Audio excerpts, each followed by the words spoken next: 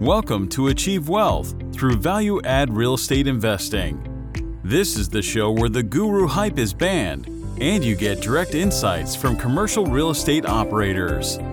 If you're a passive investor, this show can help you better understand investment opportunities. And if you're an active investor, the lessons from each episode can help you to become more effective in your own deals. Now, here's your host, investor and author, James Kandasamy. Hi, this is James Kandasamy. Thank you for listening to this podcast. I appreciate you. I know I provide a lot of value through this podcast, and I want you to share it with your friends, with your families, and anybody else that you know that kind of benefit from listening to this kind of content. Go and share it through Facebook, through LinkedIn, through Twitter, through Instagram, or any other channels that you want to share it, because sharing is caring. Thank you. Let's go on with the show. Hey, audience and listeners, this is James Kandasamy from Achieve Wealth Through Value at Real Estate Investing Podcast. Today, I have an awesome guest. His name is Ronnie Phillip. Ronnie is from Dallas, part of Kinkley Acquisitions, who owns almost 572 right now, asset under management, and focusing a lot in Atlanta and Texas, right? Texas market in San Antonio. Say, hey, Ronnie, welcome to the show. James, it's an honor to be on your podcast. So thanks so much for having me. Thanks for coming in. I always like to bring people who are able to add value to our audience. I know you personally, and I think we met like 3 or 4 years ago, or maybe 2 years ago. I can't remember, but we know pretty for the past few years. And, I'm just impressed with all the mindset and the progress that you have made, being in, mid-20s, right? So, and you're doing big things. So why not you tell our audience about yourself, whatever I missed out, then, something about yourself before we get started into the more detailed topics. Okay, great. So I guess we can start out from my very beginning of my real estate career. I started in 2015. I dropped out of college when I was 21 years old. End of 2015, my background is medical, actually. So I've done a lot of things in the medical field, from home health to working at hospitals and then pharmacy. And I was applying for pharmacy school end of 2015. And then I realized the job market back then was really tough. So people weren't able to get jobs full-time in pharmacy. So by the time I would graduate, which would have been this year, 2020, I just didn't feel like that outlook would have been great. And I was right. A lot of my friends who are in pharmacy, unfortunately, aren't able to obtain jobs. So I think one gift God's given me is foresight. So I was able to see that. So that's when I got into residential real estate as an agent. So I started off as an agent, helping people buy and sell homes, and then went into flipping houses, with investors. Just kind of went from there. So helped my dad with flipping houses. So pretty much from finding the deal to rehab, everything from start to finish. And that was pretty good. And then I realized those two businesses weren't scalable. So end of 2016, I realized I need to find a different way to create wealth, because you can't build up a residential real estate team as an agent for like a major brokerage and then sell it for a good equity multiple. I realized that because a few of my friends did that. And I wanted to build something I can build up and sell, and something that's backed by real, true, hard assets. And I saw in the single family space that wasn't scalable as well. So I decided June 2017, I formed Kinkley Acquisitions, and I was like, okay, I'm going to end of 2017, I'm going to finish out my residential stuff and then only focus on multifamily and moving forward. And that's when I met you. I met you at a conference, and we became friends, and the whole story from there. I remember literally a month after a conference, you posted in a Facebook group, hey, there's an opportunity to learn, like do due diligence and stuff, right? So I drove down to San Antonio and then helped you on one of your acquisitions, from lease auditing to unit walks. And I learned quite a lot. And it's crazy, I think probably less than a year and a half later, I closed on my first deal in Texas. That would be my third deal, 208 units in San Antonio. So I think the power of visualization is real. So that's kind of my background. Absolutely. I mean, you have gone a lot. So I want to go back to the beginning and also make sure that I don't miss out, some of the details that you have given. Is this your first podcast? Multifamily? I think so. I don't think I've done any other interviews. I've interviewed a lot of people. I know you have interviewed a lot of people. Now you're being interviewed by me. Yeah. So Ronnie used to have maybe he still has it. It's a TV show, right? I can't remember. Yeah, I have two. Yeah, he had two, right? So he does the a really Ronnie Phillips show. The Ronnie Phillips show. And then the commercial cash flow show. Yeah. So he does a really good job interviewing people, but now he's getting interviewed, so it's my turn right now. Right? Yeah. So I think one thing that I want to make sure that the audience and listeners understand when Ronnie says that I posted in a Facebook group. I basically posted for help or due diligence for one of our property in San Antonio. And that group was like 20,000 people. And while that group, 20,000 people, is actually a multifamily Facebook group where all the 20,000 people want to invest in multifamily. Everybody want to do it. But there's only one person who said, okay, I'm going to come down tomorrow, right? Not because he's in San Antonio. He's in Dallas. And I'm sure there's thousands of people out of that 20,000 are from Dallas and California, even from San Antonio.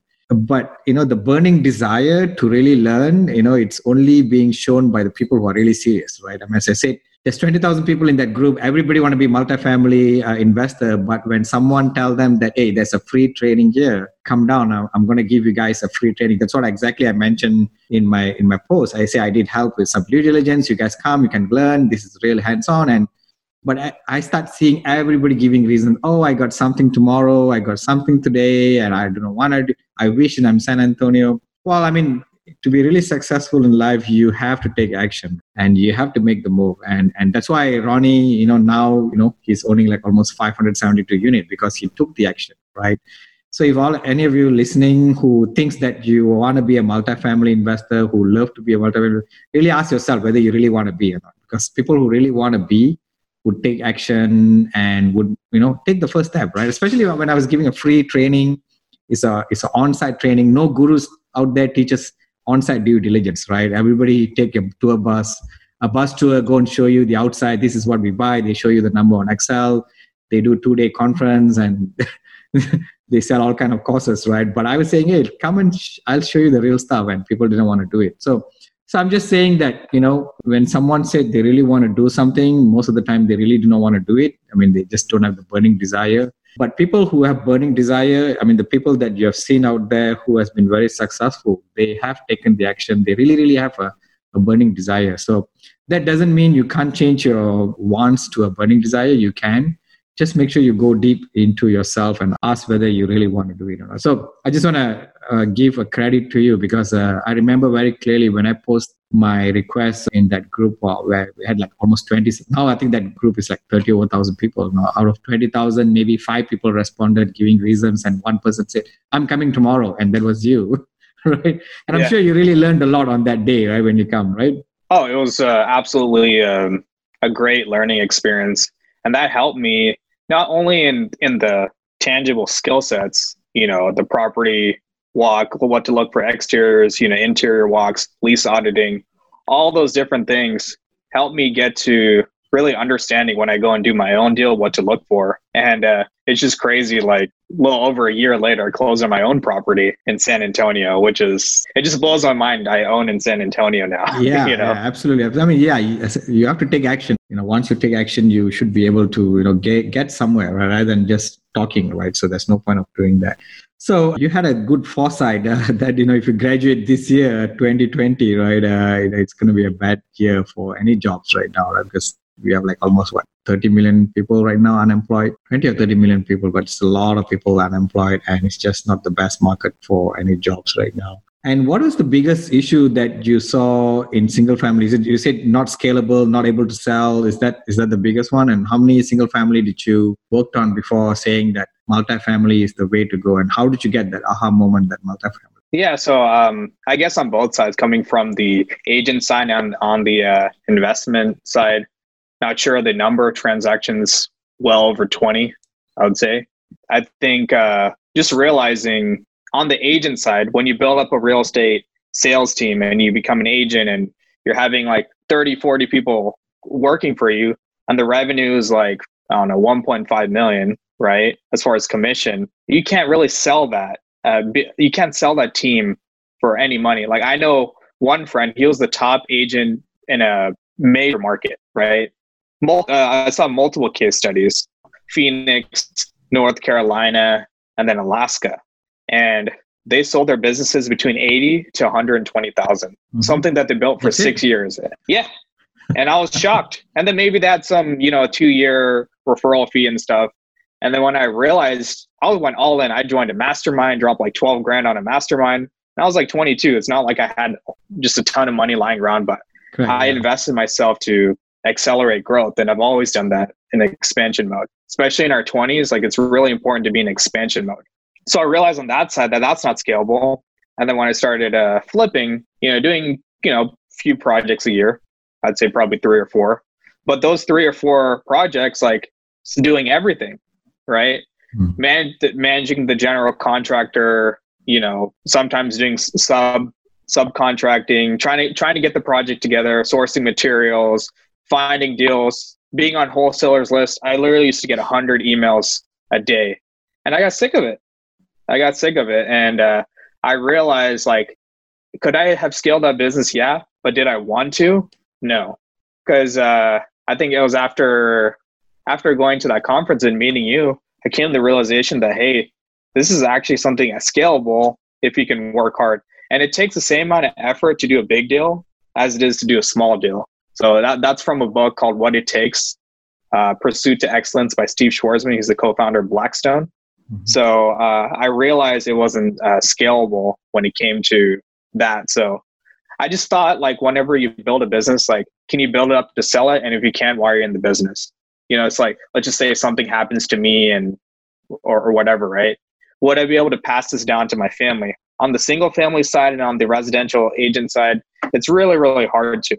So, I mean, you are 26 years old, right? I mean, probably when you started, you were 24-year-old. I mean, you are looking at, so yeah, okay. So you said, forget about single family. Now I want to look at multifamily. Did you have your age has a limitation there? I'm a young guy, all these guys are, how am I going to buy these multi-million-dollar deals? Did you had that limitation on yourself, and how did you overcome that?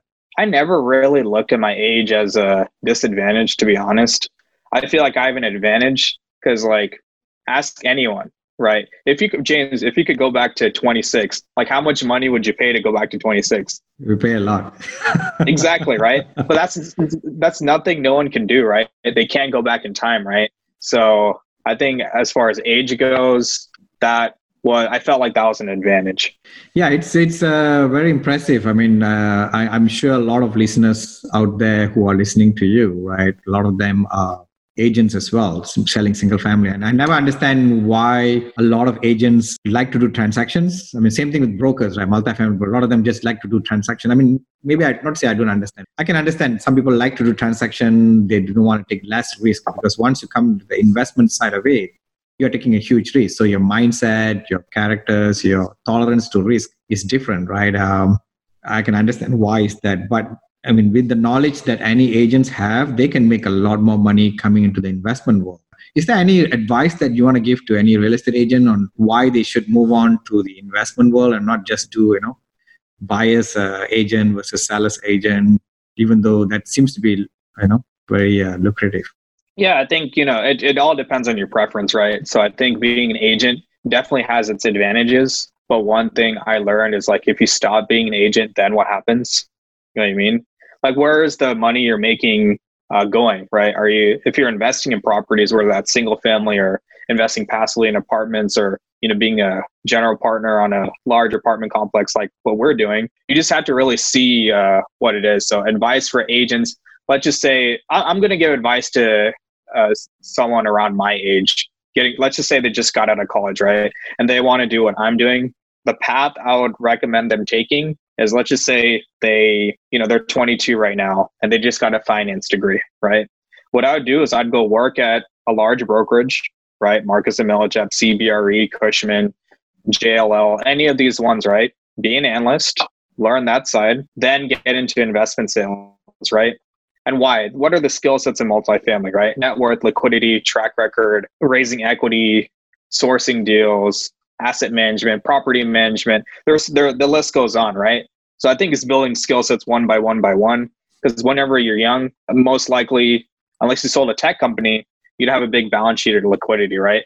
Well, you have other aspects in that list of skill sets as a general partner on what to do, right? So I'd start off as an analyst, then go into investment sales.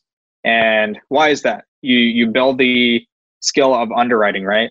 And keep in mind, a broker's underwriting and a principal's underwriting are almost always different, right? Mm-hmm. So do that, then get into the brokerage side, and you start building relationships with owners. And you want to become known, right? So become known in the commercial real estate space. You can be the broker, right? There's a lot of younger guys in the field that I really admire just because of their work ethic, right?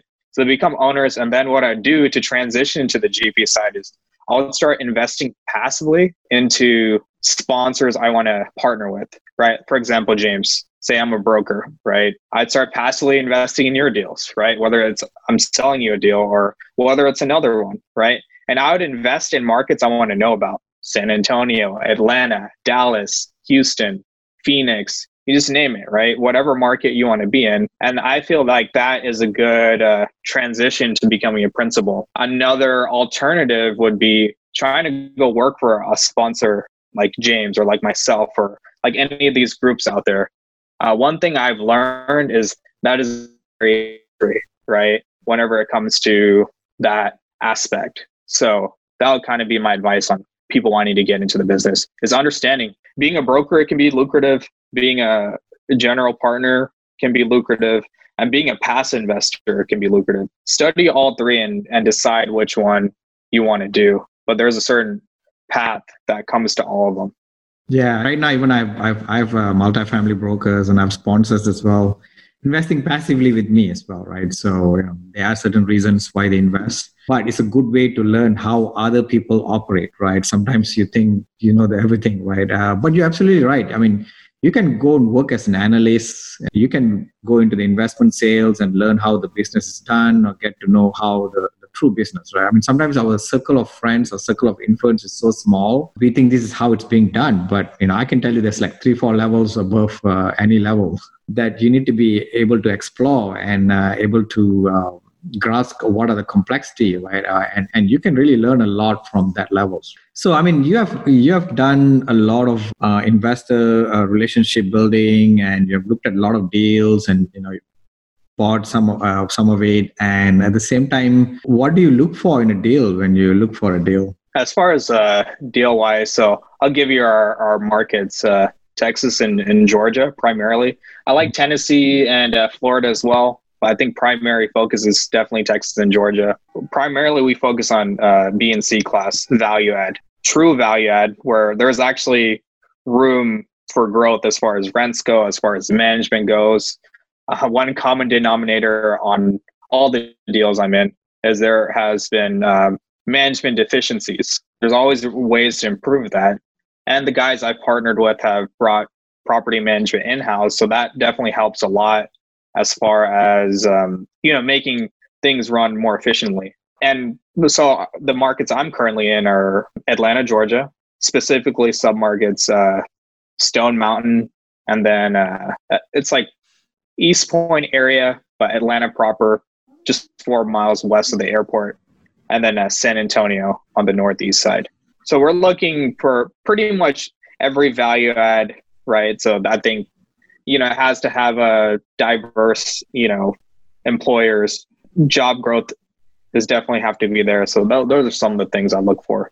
Got it. And I also understand that you are able to bring a lot of, you build a lot of connection with investors, right? To raise money from them and invest in this kind of deals. And I think you have tried out many different methods, in connecting with investors who are looking for this kind of opportunities, right? Can you talk about some of the methods that you think are very efficient or more successful?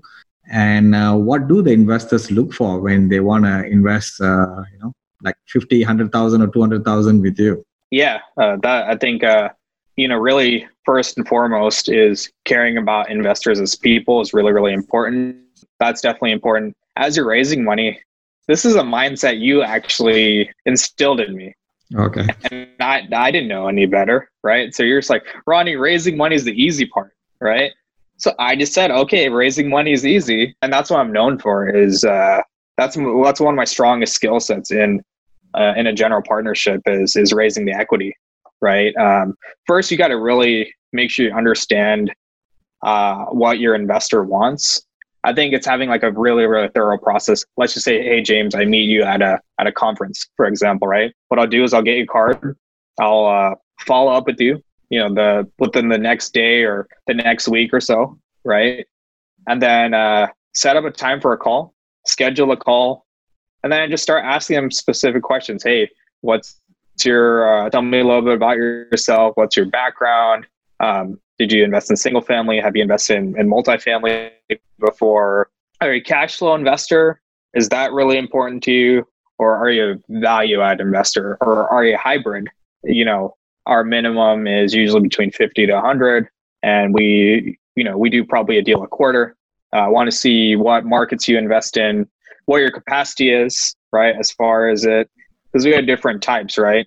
And then, understanding if they're sophisticated, understanding if they're an accredited investor or not. And then I label it in my database and go from there. And then I'd be sure and stay in touch with them, just kind of go from there. But it's building a true relationship when it comes to investors. Like one thing I always like to say is my friends become my investors and my investors become my friends. Okay. So it's all about building the right relationships with people and understanding what their goals are. Like, for example, let's just say my dad, he's, is in his 50s and he's retired, right?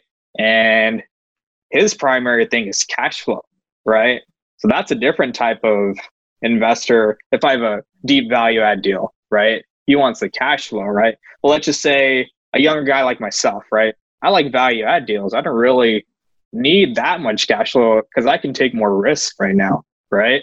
So you have to understand what type of investor you have and then label it accordingly in your database and stay in touch with them. They're not just investors, they're people.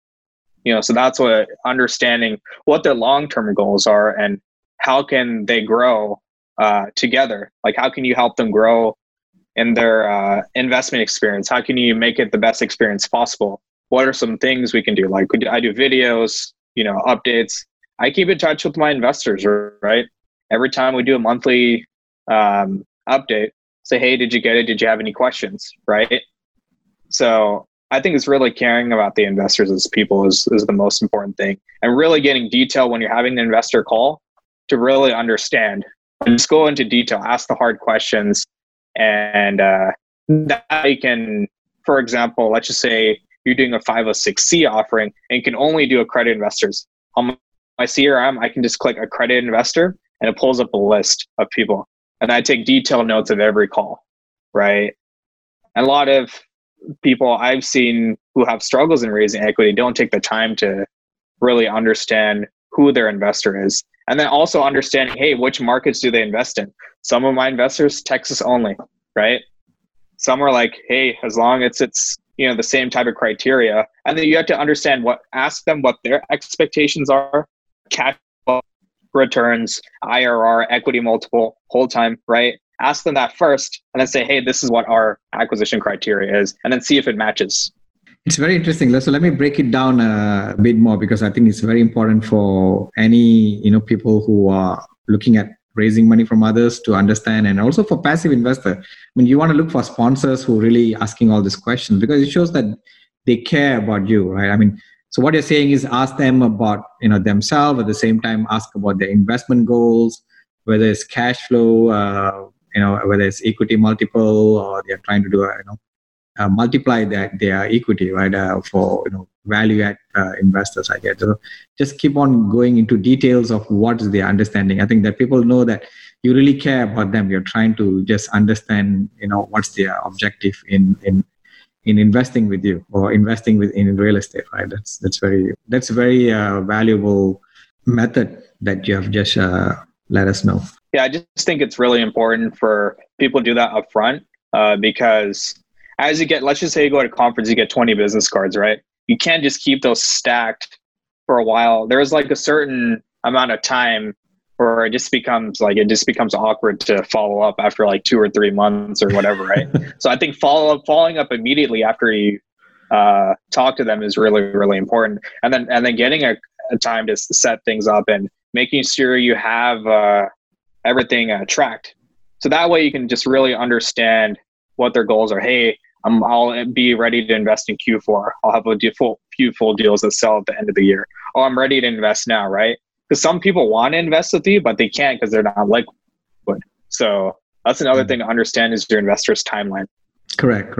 I think just keeping that relationship is just so important, right? People appreciate you and they know that you're serious and they just have that trust with you, right? I mean, end of the day, we are trying to have a win-win situation where they are trying to find an opportunity, and as a sponsor, you are trying to raise the money for your investment deal. So another point I would like to add is I'm not raising money from investors. I'm providing them an opportunity to invest. Absolutely. Right. Because I think it's a different mindset. Whenever you feel like you're raising money, which you essentially are, right?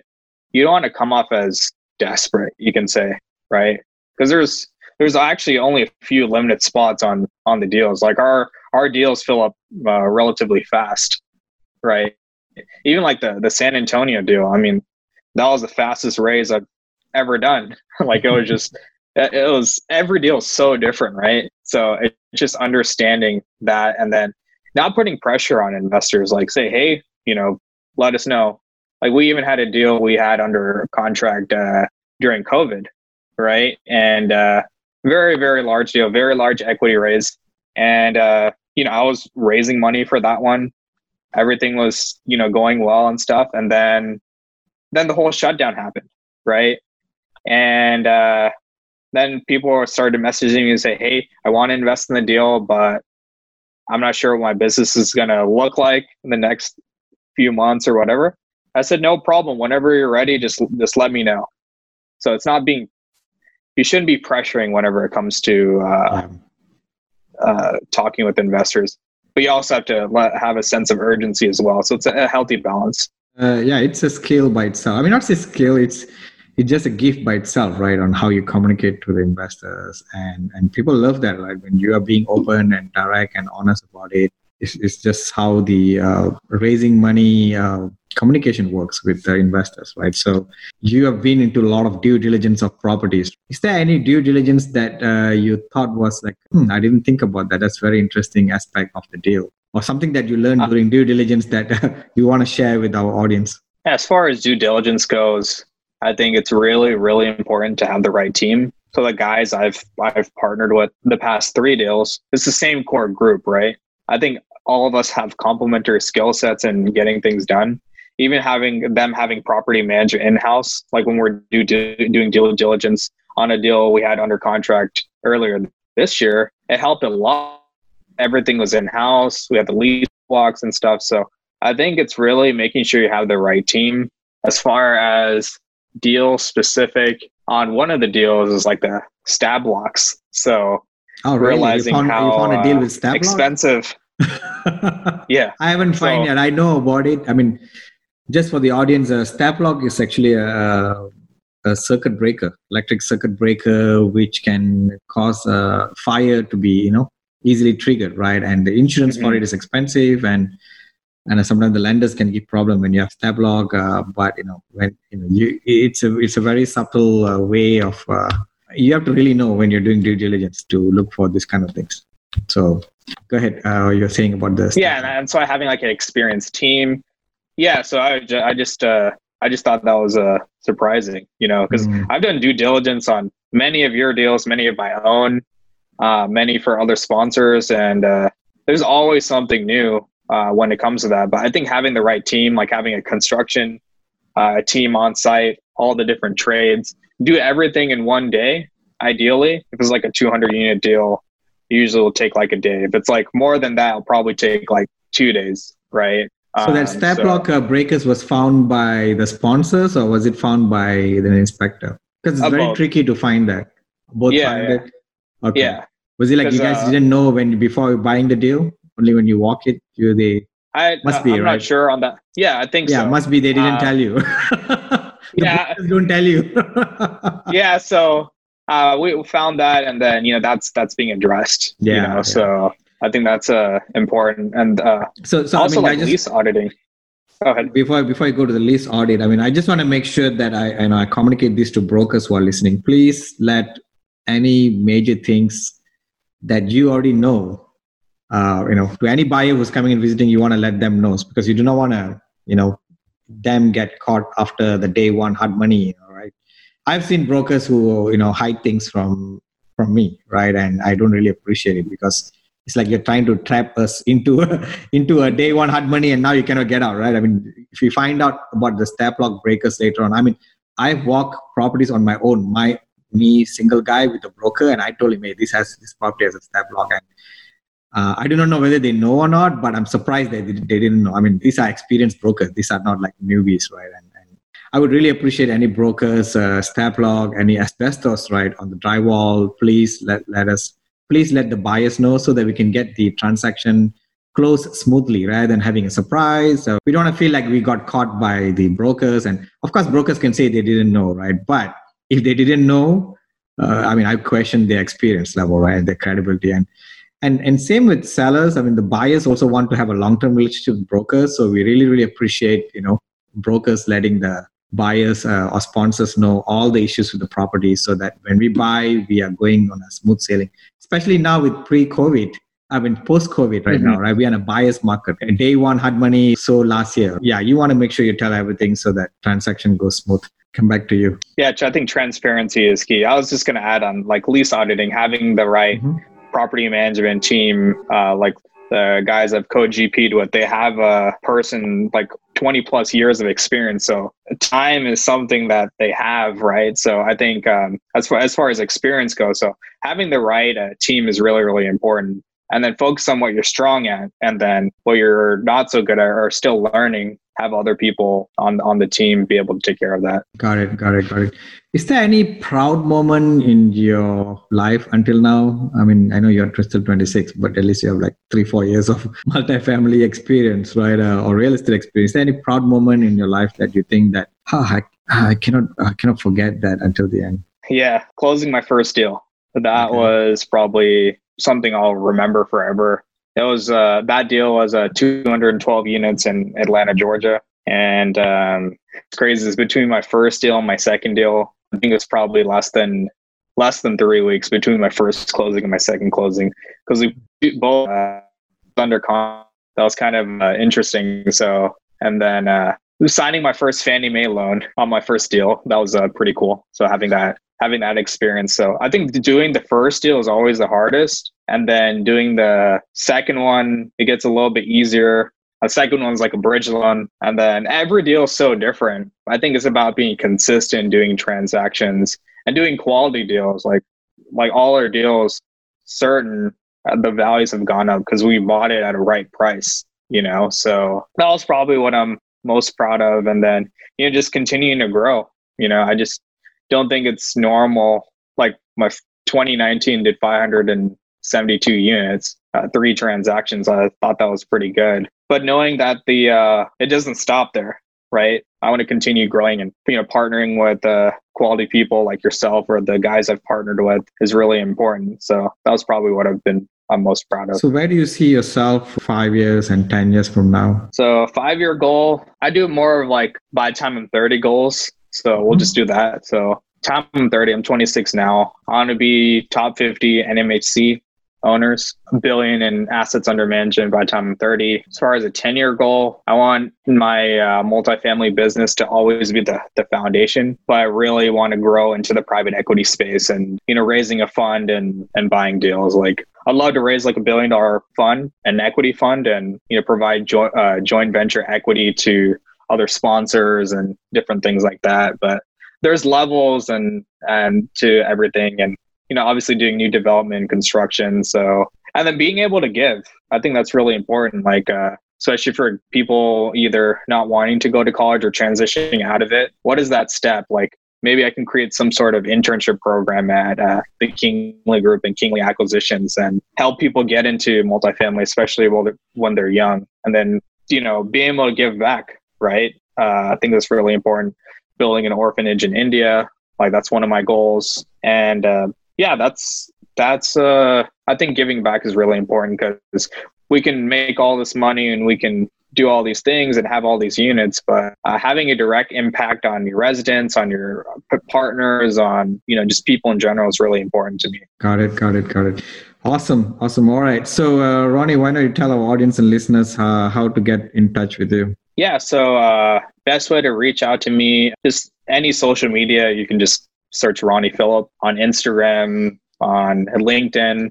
Connect with me on LinkedIn. That's probably the best way. And we'll go from there. And if you all have any questions, don't hesitate to reach out to me. I'm pretty open, transparent guy. And awesome. And you can also find me on YouTube. Ronnie Phillip's my YouTube channel. So I'll start doing a lot of different blogs day to day as a young apartment investor. So those are the best ways to reach me. And I'm sure you have my contact info in the show notes. So yeah, we'll make sure we put that in. So thanks for coming in. Sure, you added tons of value for a lot of people who are trying to get started or already been started, have started in this family investing. Thank you. Thanks so much for having me on the show. I appreciate it. Absolutely. That's it for this episode. If you'd like to learn even more, check out James's free audiobook. It's the audio version of his best-selling book on passive investing. You can get the audiobook completely free, along with other valuable resources, by visiting www.achieveinvestmentgroup.com/free audiobook. Also, be sure to join our Facebook group too. To find it, just do a Facebook search for Multifamily Investors Group. Thanks for listening. Join us again for another episode next week. See you then.